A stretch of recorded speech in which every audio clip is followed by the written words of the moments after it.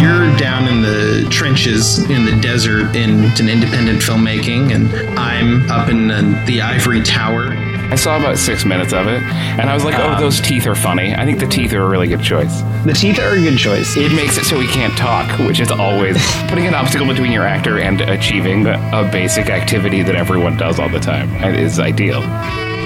Because I thought I was giving them a fun night at the movies, and they thought I was torturing them on purpose.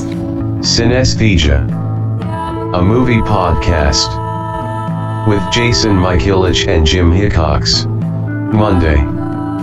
From Split Tooth Media. Come, join us, come to us on the hill. See beyond the veil.